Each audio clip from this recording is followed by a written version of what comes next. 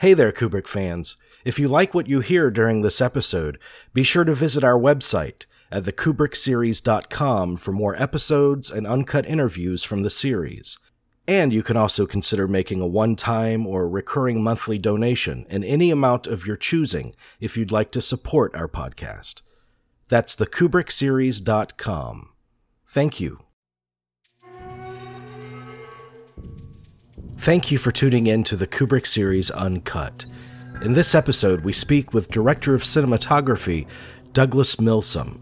Mr. Milsome was a former camera operator for John Alcott on films like A Clockwork Orange, Barry Lyndon, and The Shining. He became a collaborator with director Stanley Kubrick following Alcott's death in 1986 for the film Full Metal Jacket. Tell me how you first got involved and started collaborating with Stanley. It was on Barry Lyndon, correct? It was actually part of Clockwork, funnily enough, too. The last couple of months I did as an assistant. I replaced a member of the crew, and we got on pretty well. And then, when when Barry Lyndon came along, I was asked by him and the DP to join them on that one, and it didn't stop from there, really. Mm. But I'm sure that you had some kind of preconceived notions about what to expect from Kubrick because he had just come off of 2001, which was this legendary film. How did he say? I think really, when you're in the role of a sort of lesser minor in terms of authority, you just get on with it and do your job. Right. Who's directing it? It's always nice to be attached to a name like him, but it was just a privilege to be there, I suppose, really, but it was just doing my job. So I never really got in. I never got to understand the methodology or the style or technique or whatever he does. Mm-hmm. It was although it was historic. It didn't make a difference to me. I'd done loads of movies as an assistant cameraman. I think the people, like the camera, the DP itself at the time, John Alcott, probably had more wires on his plate than I did. You know what I mean? Right. Although, of course, Bowden was very innovative in that he used, and still are, the fastest lenses ever used on a film set to photograph the candlelight sequences. So I was very much involved with that. So it was a big learning process for me to come out of that and be able to be involved with such a beautiful product as Barry Lyndon, Very much, yeah. I'm usually to get on with it. I mean, I'm saying later roles with The Shining, where I became more involved with the second unit photography, although it was taken on originally as the assistant DP, and then finished the last sort of 7 weeks doing the principal photography. So then soon after that, of course, Metal Jacket came, because he made films every 4 or 5 years. Mm-hmm. I was asked to DP on the show, his classic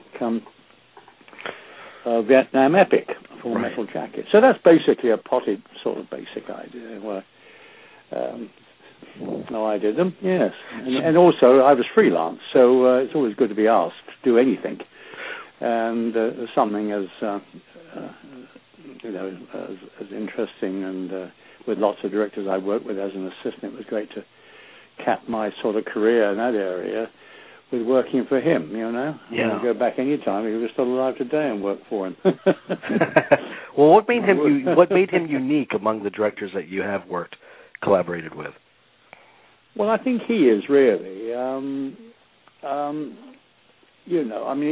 you want to know more about me or about Kubrick? Because I'm not that interesting, really. I am in now, but you see, when you talk about Stanley, what can you say that's not already been said? I'm sure you've heard a lot of it, but I read a lot of crazy stories that continue to recycle. It seems the general picture is that he's a recluse surrounded by high walls and computers who wears a football helmet while driving at 30 miles an hour.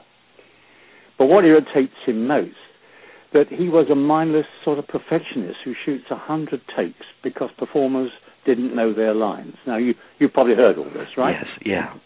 This is the thing that I heard before going in to work for him, you see. So you think he's a bit batty, really, eccentric. But when you get to work with him, I was asked to give a sort of speech at the Academy in a tribute to Stanley for Full Metal Jacket at the British Film Institute a couple of years ago. In Iliad, I mentioned, if I can quote you some things I said, can I? Please, please. Well, I said the environment on Full Metal Jacket, while not real, evoked a mood of war. And he's not alone in that belief. Others felt the confusion and sense of hopelessness. You know, it was part of Stanley's, Kubrick's plan, his intention, what he imagined the film to be, creating an environment that would mold his actors into the form he had imagined in a war zone. You know, like Born to Kill, aggression on one hand, and altruism on the other. So it wasn't not necessarily they're not knowing their lines, more, that's the actors, that is, more the interpretation, meaning behind the words. Mm-hmm. And I suppose I saw that much more after working with him than I did then. I wish I had, actually, because I do see much more now about him since he's been away and gone than I saw then. And that's the thing, you're so close to somebody. You know, I had the privilege of experiencing 3 of his films, maybe 4 partly, working as an AC, a cameraman later, and director of photography. And after, I suppose, 50 years I've been in camera, or near 100 movies more, they were the 3 that I'm most proud. I think really Barry Lyndon, The Shining, and Full Metal Jacket. Mm-hmm. You know what surprises me, though, and all the conversations that we've had about his working methods and the long takes and all of that, is that when people lead that charge against him, it's usually in saying what you just did, that the actors didn't know their lines and blah blah blah. But what surprised me about it, for someone that's known as so controlling with the actors, a lot of the actors that I've spoken to that worked for him say that there was incredible freedom that they were exploring, and a lot of times when they'd do that number of takes, they were able to try different things. Yeah, that's true to some extent too. Yes. I mean, I don't think Jack needed to. I mean, Jack would always just do the first take wouldn't be any different to the 20 takes or 30 takes. They'd all be perfect. Each one would be no different. And I think he felt if you let Jack loose, he might come up with something, quite different that would lend itself to an integral part of something maybe he hadn't thought of at the time, Stanley, that is, and because when you're sort of scripting a film like The Shining, which really rides its strength, it rode on the back of a best-selling novel, and which was, I thought, a fantastic book. He deviates completely away from the original Stephen King object, and the story becomes something that Stanley's, really. And in many ways, it improved. Some people it distracts from it. Other people say, again, when Stephen King went on to make The Shining himself, he didn't really score any points, did it, really? He's still Shining, the original Kubrick. It's a classic. So he has that ability to pull something out of a script like Clockwork. You ever read Clockwork Orange? What he did with that movie was magic. I think it's one of the best films he's ever done. And after Clockwork, of course, he up to that point, I think, in many ways, applied himself more. But on Clockwork made him, I suppose, incredibly, because the whole thing was brilliant, I thought. It made him incredibly, apart from rich, almost powerful as well with Warner. So the next job, he could take as long and do what he liked. And I think you let go a little bit of the application. You don't apply yourself so much in the directing department, because you have a name now and of course, amazing skill. So you're seeking something new, and every film he did was quite different, really. He didn't sort of stick to one genre. I'm very surprised he did a second war film, because after Paths of Glory, which took some beating, it's still a classic, and always has been. And I think Full Metal is, I mean, what I learned from Stanley is what a photographer is or does really, and he told me that it's artistic interpretation. So, therefore, unquantifiable. It's his authorship of the original work rather than the simple recording of a physical event. Style never replacing good ideas any more than the technique is a substitute for content. The script, that's the content. And Stanley Kubrick's films had that mystery and beauty, which I consider the real art stuff, and were often greeted with reservation by critics, and only after a period of time did their status as something truly special emerge. He always said to me, don't give them what they want, give them what they don't know they want yet. Yeah. Does that make sense? No, absolutely. that's why they're the ones that I suppose that in all my career, nobody ever goes back and says whatever else I might have done. It's always the Stanley Kubrick film, you know. I did persona non grata. Yeah, you know. Let me ask you some specific questions about a few of these films. Starting with Barry Lyndon, he pushes the envelope technologically in all of his films. In Barry Lyndon, it was obviously the fast lenses, shooting by candlelight. That must have been a painstaking process. Yes, it was. I mean, technically, for people that probably don't know about these lenses, they weren't built for cinematography. They were stills lenses, you know? You know about all that, do you? There's an article I put, I think, in the American Cinematographer soon after it was released about this sort of stuff. So you probably read all that, have you? Yes, sir. Yeah, so you know they were adapted to fit a movie camera, and they were and edited cinema products. After these lenses were sold to Stanley, or he probably gave them to him, they were made for deep space photography. They worked on Hasselblads, and they were all prime 50mm lens, but they were 0.70. You know, that's quite fast. Most lenses are f2 or 1.4. This was 0.95, 0.70, so it's still 2 stops faster than most lenses ever produced, and still is. And Ed remounted the Julia, that is, to work on a blimp new construction sound camera. And that's what we did. We adapted them, we scaled them, and used them for those candlelight sequences. The depth of field, as you can imagine, was extremely shallow. Yeah. Literally, you know, 5 feet, you had probably half an inch of depth. And sometimes Ryan O'Neill couldn't move. We had to sort of clamp his head into a vice. And the camera used to move. We got quite adventurous with them in the end, because although they're all standard 50s, he then had various other compendium lenses made that would fit to the front of these 50s to give them another angle, like a 25 or 35 and a 70. So basically he had 4 of these 0.70 lenses now as a complete set. So that was the beauty of it. And going through all that was like 3 months of tests and scaling, and that's what I was involved with before we even turned a foot of film, you know? And I've often wondered since whether we could still use them to make another film. I think he was talking about using them on Eyes Wide Shut, but we never got round to it, you know. Wow. Yes, that was a challenge. And that was a long film, though. It was I was on it 18 months, I suppose. Principal shooting was probably about 12 months, frankly, with the shutdown. You heard about it shutting down, did you, in Ireland? I did, yes. Yeah, so we did 3 months there, and then we shut down. And I think he laid off most of the crew with the odd few. I was one, and the DP, John Alcott, Roy Walker, maybe Ken Adam. 5 or 6 people were retained, and first assistant director. And then we resumed work 3 months later in and around England, in around the stately homes in England. Yeah. You know, when you think about Kubrick's films, always the images kind of burn in your brain, and a lot of those images were captured in concert with John Alcott. Tell me about what you observed of their relationship.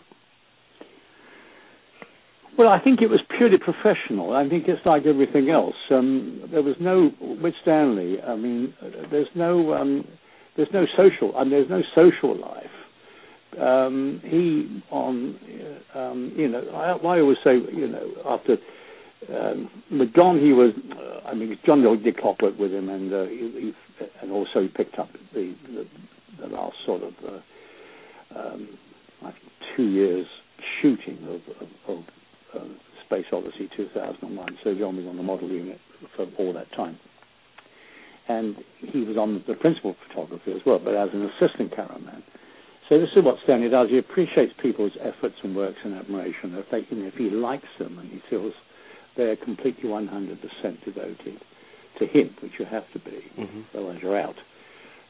Devoted in a respectful sense, not just being some sort of snivelling, sycophantic yard dog who wants a job, and needs the credit, because you're there for a year. Most of the films take, 20, 30 weeks, maybe longer. So it's always a test. I always say the only way to get to know anybody is either marry them or do a picture with Stanley Kubrick, right? Then at the end of it, you know who's going to be asked back for the next. And John was very tolerant and very forgiving and thankful for the opportunity to work for him, because when you're asked to DP a show for Stanley, it's high profile. It is. You put your name on the blocks. And, of course, you got the Oscar for Barry Lyndon, which his career never looked back after that, you know. Yeah. And it gives you... It affords you... It's a photograph work of art. It was much more photographically enjoyable, I suppose, really, in the sense and form metal, which, again, was digressed incredibly, a documentary type bio of Vietnam as it probably was, which most people say who were there would identify with more than any of the others. It's probably trying to say something that probably the apocalypse never did. You know what I mean? Mm-hmm. When you read Dispatches and David Hare's Dispatches, or you read Short Timers by Gustav Laston, you'll see between those two books Full Metal. You know, those people went through it, one as a correspondent, one as a Viet Cong man. And so, you know, this is the research he does into stuff, you know, and that's it. So when you do Barry Lyndon, the whole Makepeace Thackeray thing, I found the book rather tedious, I'd put it down. And in fact, the film, in many ways, although a cinematic delight, was rather over length, wasn't it? I found it so anyway. But I suppose when you're involved with something for so long, it just all you live off is the memories of every shot or every scene you ever did with him. You know, it all comes back to you a year or two later. Yeah. And John went on to do, obviously, The Shining with him as well, which he didn't complete, and I finished the film off for him. So there you go. So I was very grateful for that. I was considered the number one or number two choice to him. You know, I think essentially he was a fine cameraman. And The Shining is fascinating photographically for the use of Steadicam, the most kind of prominent Steadicam at that time. Yeah, it was. Yes. What were the particular challenges that you found on that shoot? Well, I didn't find any with the Steadicam because, I think Garrett Brown did. I think he was the inventor, professor who invented the machine, and it was completely inert in his hands. He just made it speak. Mm-hmm. His camera was just something fantastic to be with. And I was everything was remote. Lenses were turned remote. You had a Milsome which controlled radio signals to the lens. It could do things. And we find the challenge with Garrett was having to do maybe 10, 12, 20 takes, running through 3 corridors and ending up on a close-up. 3 corridors meaning maybe 2 sets, with the kitchen out, the kitchen, living room, the lounge, into the main reception area. You do that in one take, and there wasn't a blip in the camera movement. There wasn't one. And with wide angles largely, where you could leave, the lens almost locked off at 10 feet, and it would all be sharp. You know what I mean? Yeah. Nothing like as challenging for me as Barry Lyndon. Nothing like it. Mm-hmm. But as always with him, it's being made to feel important to his creation. That was sharing the prize. The prize is always 24/7. Eat, drink, and sleep it, and you're contracted to him, body and soul. You are. That's the way it is, Yeah. So it isn't good for home life. It's not good for marriages. It's hopeless for that sort of thing. And I think with Hawk films, you do sort of booking divorces, so we could all get. I didn't, but my wife luckily stood by me. But a lot of bad marriages came out of that picture. If you're married to him or me, my wife used to say. Wow, they should have had a marriage counselor on. They should have had a marriage counselor on set. That should have been one of the. That would have been good. You know what, though? The shoot of The Shining lasted quite a while. Did Mr. Alcott have different obligations that he had to get to, and that's why you came on it the last 7 weeks, or what happened there? Say again? When you took over... The shoot was a long while, but what? When you took over for Mr. Alcott, why did that happen? Did he... Well, I think I don't know. It wasn't he was removed. No, not at all. I think he had plans to... the film was, unquestionably, they go on longer than the scheduled time built into a script and things like that. Not that we ever saw a script actually, but there we are. We knew essentially John had been with him before and knew it would go on and on. I think that was his way of saying, well, I'll give you 20 weeks or whatever it was, and I've got to leave to do something else. And when it came to 20 weeks, he did. So we still had 7 to go, which I finished. But he didn't come back for any more. I think it's a life. It is a life. I mean, it's like with Ken Adam. Ken did Strange Love as a designer. I think, and then came back and did Barry Lyndon. I think, I suppose in a way, I was one of the few that did more than 3 films with him, 3.5 films with him, Yeah. But when it came to, I think Eyes Wide Shut, I had reasons for not coming on board, and my wife wasn't well. She was unwell, and we were living in the place at the time. And I just thought it would be another year, and it's going to be a drain on our, not just the nervous system, a privilege, what it always is, but I wasn't sure that after a long layoff, which he'd had, it would be more demanding than the others. You know what I'm saying? On me personally, my private life and everything else, and I don't think I was prepared to that. Although, again, in hindsight, I wish I had have done it. I really do. So there you go. But when you started developing Full Metal Jacket, tell me the conversations that you two shared about the visual scheme of it. Well, we two shared. He had a vision, and we went ahead and tested every possible way of approaching it. Whether first of all was going to be like The Longest Day in 65mm black and white, which I was thrilled about.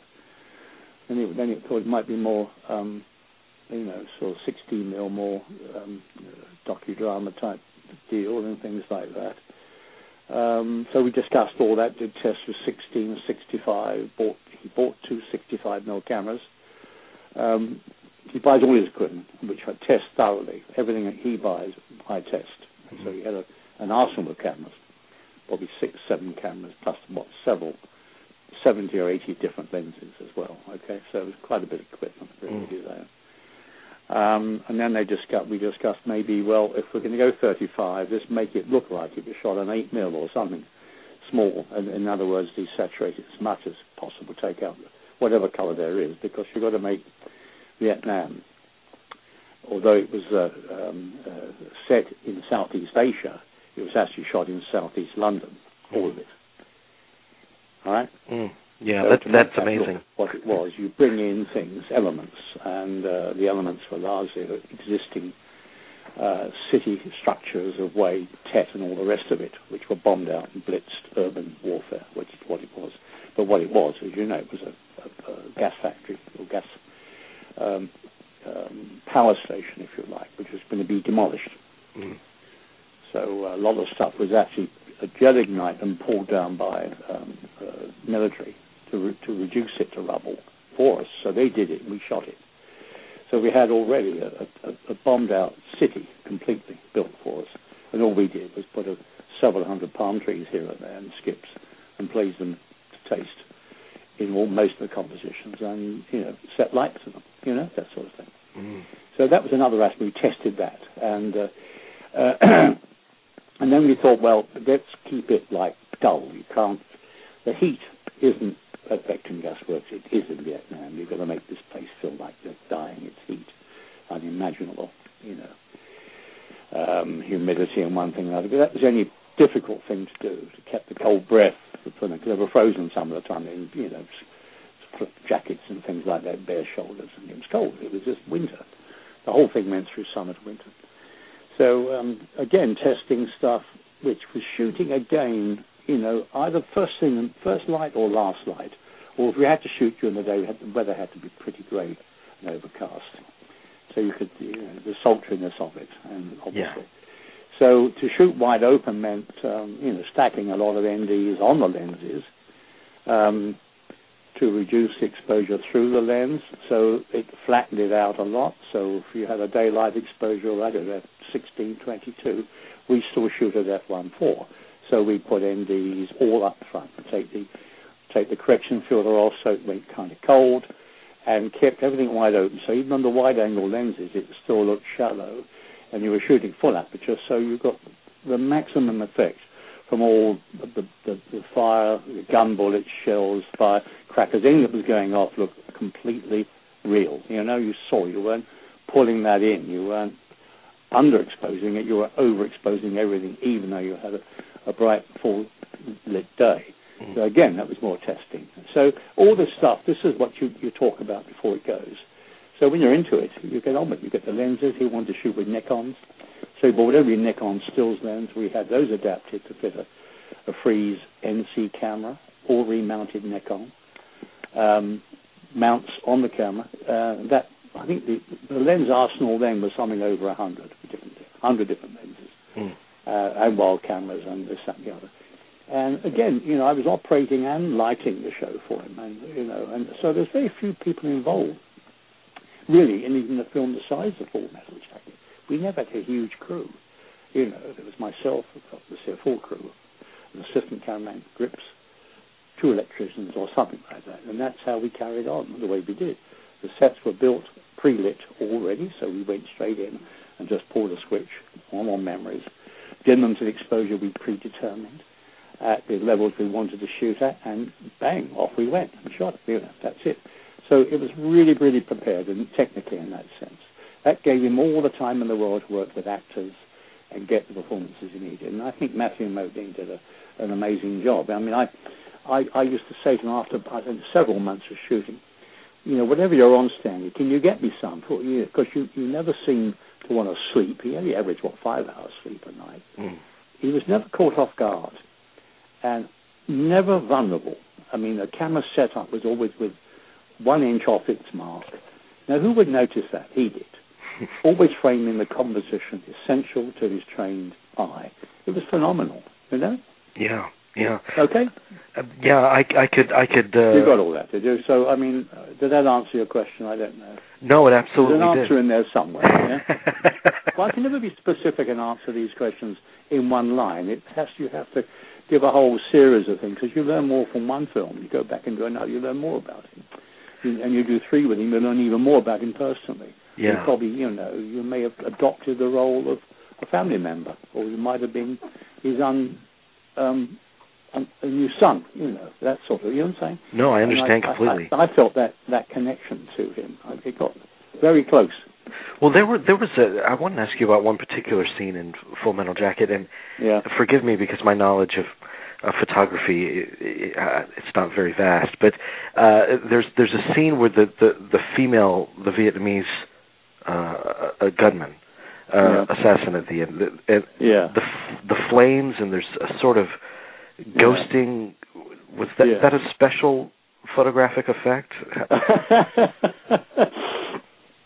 Do you know, I wanted to, we wanted more crazy, so because when you find the girl, you find, oh my God, this, you know, to make this kid look crazy or what. But, you know, she's 13 years old. She's wiped out a whole platoon. And when you go into this place, you know, it's on fire because they put about 1 million rounds into it, but they haven't shot her. But, so we have an idea that because if you use the old-fashioned cameras, you know, the ones that are non-reflex cameras, that is, you can muck around with the shutter, and you can put the movement out of sync. So what you're doing, whether you're photographing the frame already ahead of the principal frame you're putting, and also the tail end of the other frame beneath it, which is going through. So you're getting flames coming off one frame and into another. So it's surrounding the one principal frame. Then later on, when you print it out, you have fire creeping in from all aspects of the format. Do you know what I'm saying? Mm-hmm. They did a lot on Ryan. What's the one? Was it Calling Private Ryan? The one that Saving Private Ryan. Yeah, because the DP rang me and said, "How did you do that?" And they shot a lot of landings on the beaches with old cameras that they could throw them out of sync. So you're recording one frame, another frame into the one. So the camera was running partially out of sync. You know what I'm saying? Wow, yes, yeah. You just alter the movement to grab one perf of the frame in front and one perf of the frame that's already gone through and amalgamate them into the one. And you had all these sort of blurred, it's not a blurred effect. It's just a very, very exciting look for confusion. And I think that's when she gets shot, that's right. The effect that came through, and I think it worked. We wondered if it might have been a mistake to do that, but in fact it looked quite interesting. Oh, it's incredible. And he attached himself in it. It's interesting. If you come out of a Kubrick movie, saying how do they do that, or that's interesting, if that will always stay in the movie. That won't hit the floor, you know. Mm-hmm. Tell me what the cutting room floor, that is. Tell me what you miss most about him. Well, I think that his untimely demise left a loving wife and family. But what it did, it also sort of shattered the lives of all who really knew him, you know. And I still consider myself somebody that knew him. That really, I got the word really underlined because not people who really knew him. Mm. So I'm still trying to come to terms. He's no longer with us. You know, as far as I'm concerned, there will never ever be another Stanley Kubrick, and I think that's true in my lifetime anyway. Yeah. I always appreciated his films, but since I started this series and been speaking to 50 or so of his collaborators, I've grown such a deeper appreciation of what he meant to cinema. I mean, and people talk about how few films he made, but these films will last forever, as long as there are movies. Except I don't know about Eyes Wide Shut. I mean, I don't know if he could live with that one. I don't think. I don't know. Unofficially, I don't know why he died, frankly. But there we are. I always felt he was indestructible. You know. Mm-hmm. It was others that were vulnerable, not him. That's true. So yes, I'm not sure that will outlive the legacy of his work, or certainly. But I still come to terms with it. As I say, sometimes, a lot of these films, until their status as something truly special emerge, often years and years and years later. When I went to, if I can digress a little, I was asked was it last year? The BFI were putting on a copy of Barry Lyndon at the British Film Institute, and I went up there to just introduce it because I was one of the few living members that was on the crew and still alive, because that was over 30. I think it's its 30th anniversary, so it's 32 years now, 33 years ago. And afterwards, and I sat at the back, and it was 3 hours plus and everything else, and so I remember reading all these reviews that it was the biggest antidote for insomnia since Benzedrine. Right. It was about the worst thing I could ever read about. The critics saying stuff. This was then, 30 years earlier. So at the end of it, I find anybody feel this. And half the audience, although there were only, 300 people, half the audience put their hands up and said they hadn't seen it before and enjoyed it very much for the first time. And the other half said they enjoyed it much more the second time. This is 30 years later, you know? Yeah. So as often we think there's faults and things, a lot of things he does, he is ahead of the game, isn't he? He is. Very much. And why you choose a film like Barry, you just don't know, do you? Because it's a tough book to read. I mean, Makepeace Thackeray took 10 years to write it. We left it and came back to it years later to finish it. And I always had that feeling that's what we were doing on Barry Lyndon. We didn't know how to finish it, where the film was going. What was it going to do for him? It helped us in the camera side of things. It was fascinating. But it's kind of an exercise, really, and how to work with, go back to school and learn something different, Yeah. And get paid at the same time. Well, you bring up an interesting point, because a lot of his movies were met with criticism upon their release, and then it wasn't until years later that they were finally appreciated as they should have been. That's right. It's really special emerged, isn't it? Something from them, yeah, absolutely. Did you have any kind of conversations with him concerning Napoleon? Because I think it was around... Well, I mean, that was when I met him at the end of Eyes Wide Shut. He didn't look very healthy. I must say, he looked like he lost quite a bit of weight. I hadn't seen him for about a year or more. And he mentioned that to me then. He wants me back. We must do the next. He wanted me to do the next.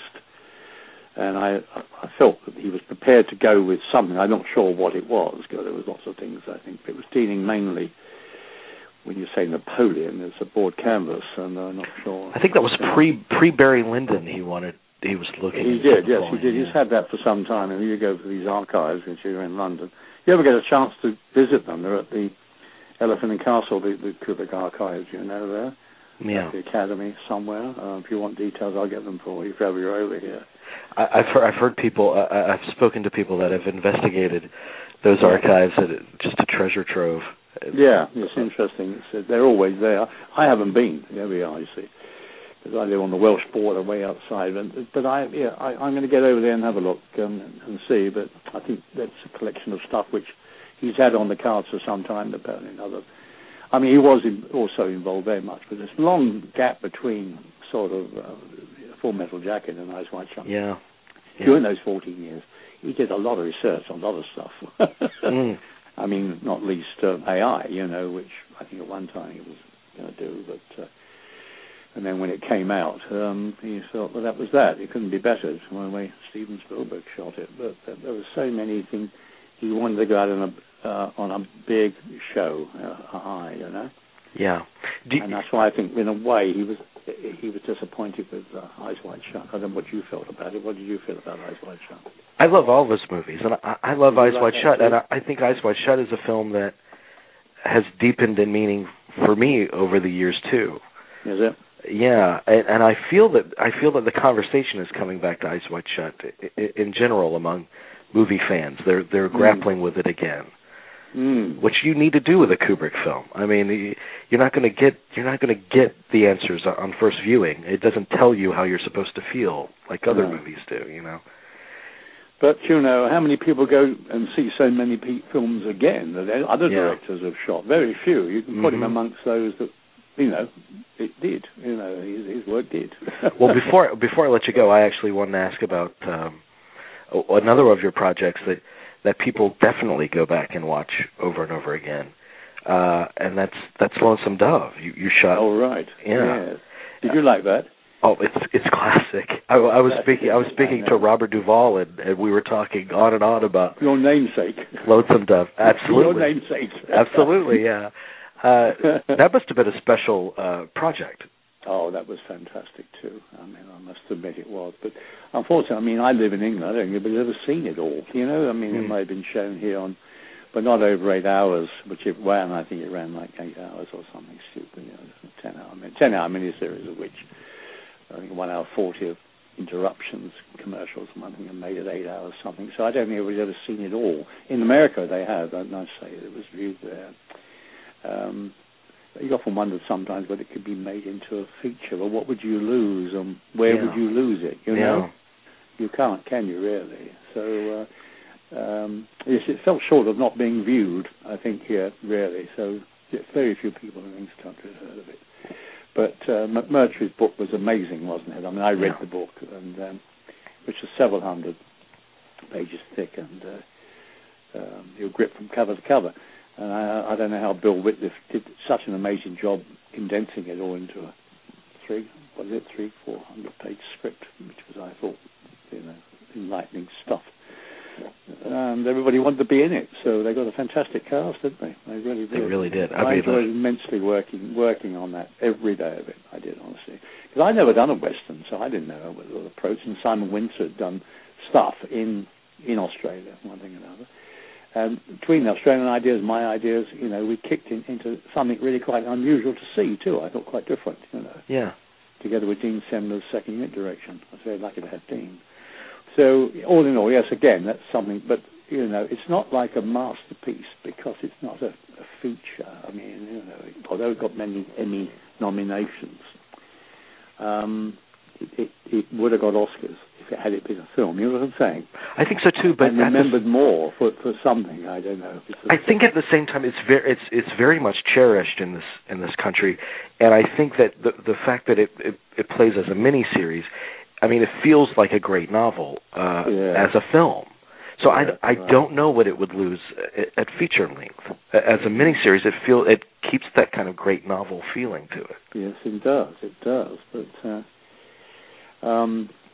I don't know. Maybe it should be a short. I directed the second because I was asked to do the second one, which I don't think. They didn't want. I don't think it was anything like the script. It was rewritten by somebody. It wasn't McMurtry. And this is the thing about McMurtry. Every day, everybody in the cast, all of them, when we were doing the original, had a copy of the book with them. It's like the gospel, according to McMurtry. So all they really wanted from us was where to stand, where to look, and they knew the rest. They knew the rest well. When it came to the remake, I mean, John Boyd did a fantastic job, but he wasn't Gus. He wasn't Tom, right. Tommy Lee Jones. It's just you just had those characters emblazoned in your brain. You can omit them, Absolutely. And everybody. I mean, with Ricky, Angelica Houston, all the rest. Danny Glover.